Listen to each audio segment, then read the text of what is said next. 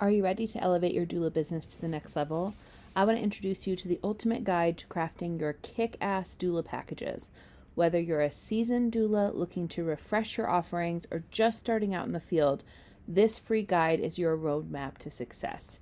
In this guide, you'll find strategies to tailor your services for your clients, ways to make the prices sustainable for you and something that you feel really great about, and different creative ways to make your doula packages unique to you and not just the same as everybody else's in the industry.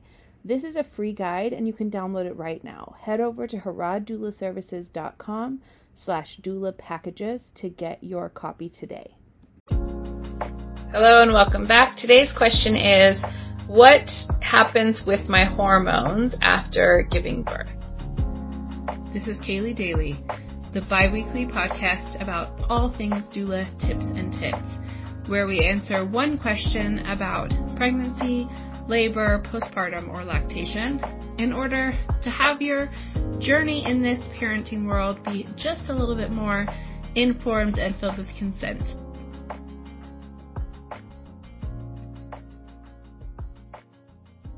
Hello and welcome back to Kaylee Daly. I'm Kaylee Harad, your host, and the creator of this beautiful podcast and also creator of the Birth Prep Blueprint, which is the class that makes this podcast possible. So today we're tackling another postpartum question. What happens with your hormones postpartum? Now, I think this is something that we sort of generally know hormones are impacted in the postpartum time, right? Without really clear information about what is happening. I really think information is power, that maybe cliche phrase. I believe that because I think that you can make informed decisions when you have information that's helpful in lots of areas of life. And I of course apply that to postpartum and birth as well. So I want to start by talking about what happens immediately after delivery. So I sometimes tell people your hormones go bananas. That's true. So your progesterone and your estrogen just completely tank immediately after delivery, just go down incredibly low. And then your prolactin, which is the hormone around breast milk production and things like that, increases dramatically, as does your oxytocin, which is bonding, attachment, all of those kinds of functions. So those are very high after delivery, which can be lovely because they give you some of that feel-good stuff. But also your estrogen and testosterone have gone quite low. Now, what I think this normally looks like in terms of emotions, how this plays out, is that you feel a lot of extremes. In the early postpartum weeks, it can be really dramatic. Either you're so happy or you're very sad, right? And some of my clients will describe this as peaks and valleys, right? These very extreme peaks and valleys that then as you go on, they get less extreme, right? So they kind of normalize a bit where the difference between a peak and a valley is not so dramatic, okay? So then, by about 3 months or so, your hormones your estrogen and your progesterone are back to pre-pregnancy levels in most people. That is, of course, assuming that you were not having some kind of hormonal imbalance before pregnancy. I'm a person that lives with PCOS, polycystic ovarian syndrome, and so hormone imbalance is part of us, those of us who have this beautiful condition. It's part of our lives, right? So if that is not something that you had balance in before, it doesn't mean you're going to magically have balance in it after birth, although pregnancy does sometimes rectify some of those things for folks.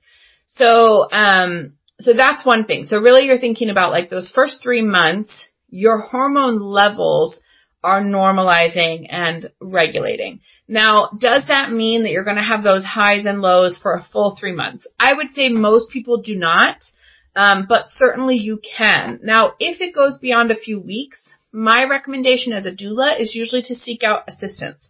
Seek out mental health care, seek out medication if you feel like you need it. I don't think anybody really is detrimentally impacted by counseling and things like that. Having more support is generally better than having less support, okay?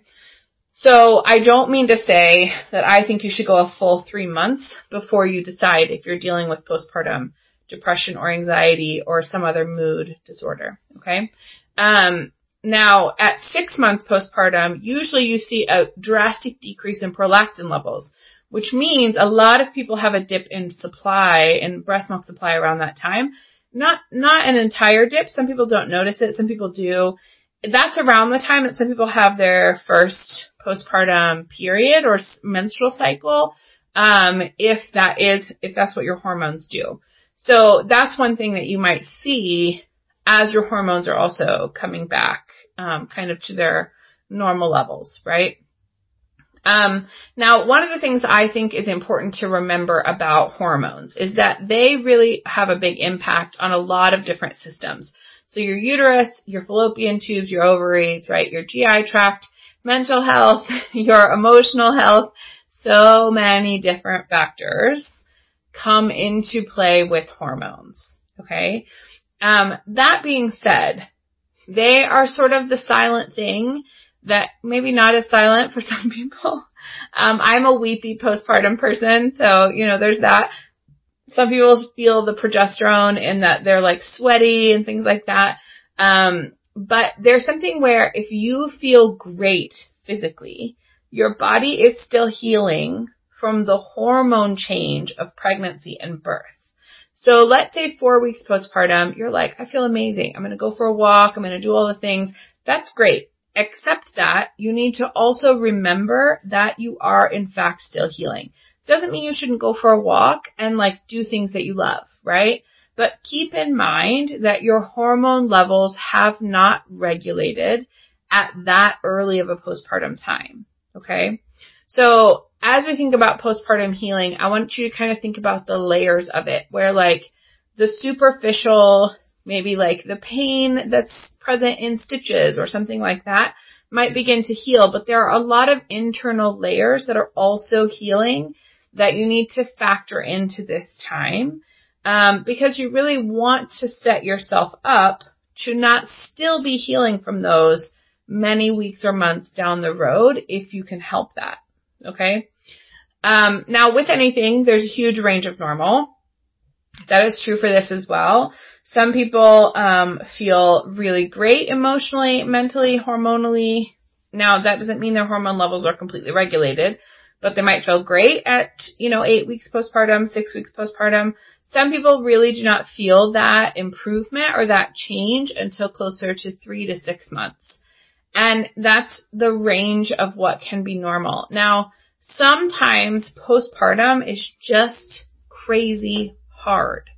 Physically, emotionally, mentally, there are so many different factors at play.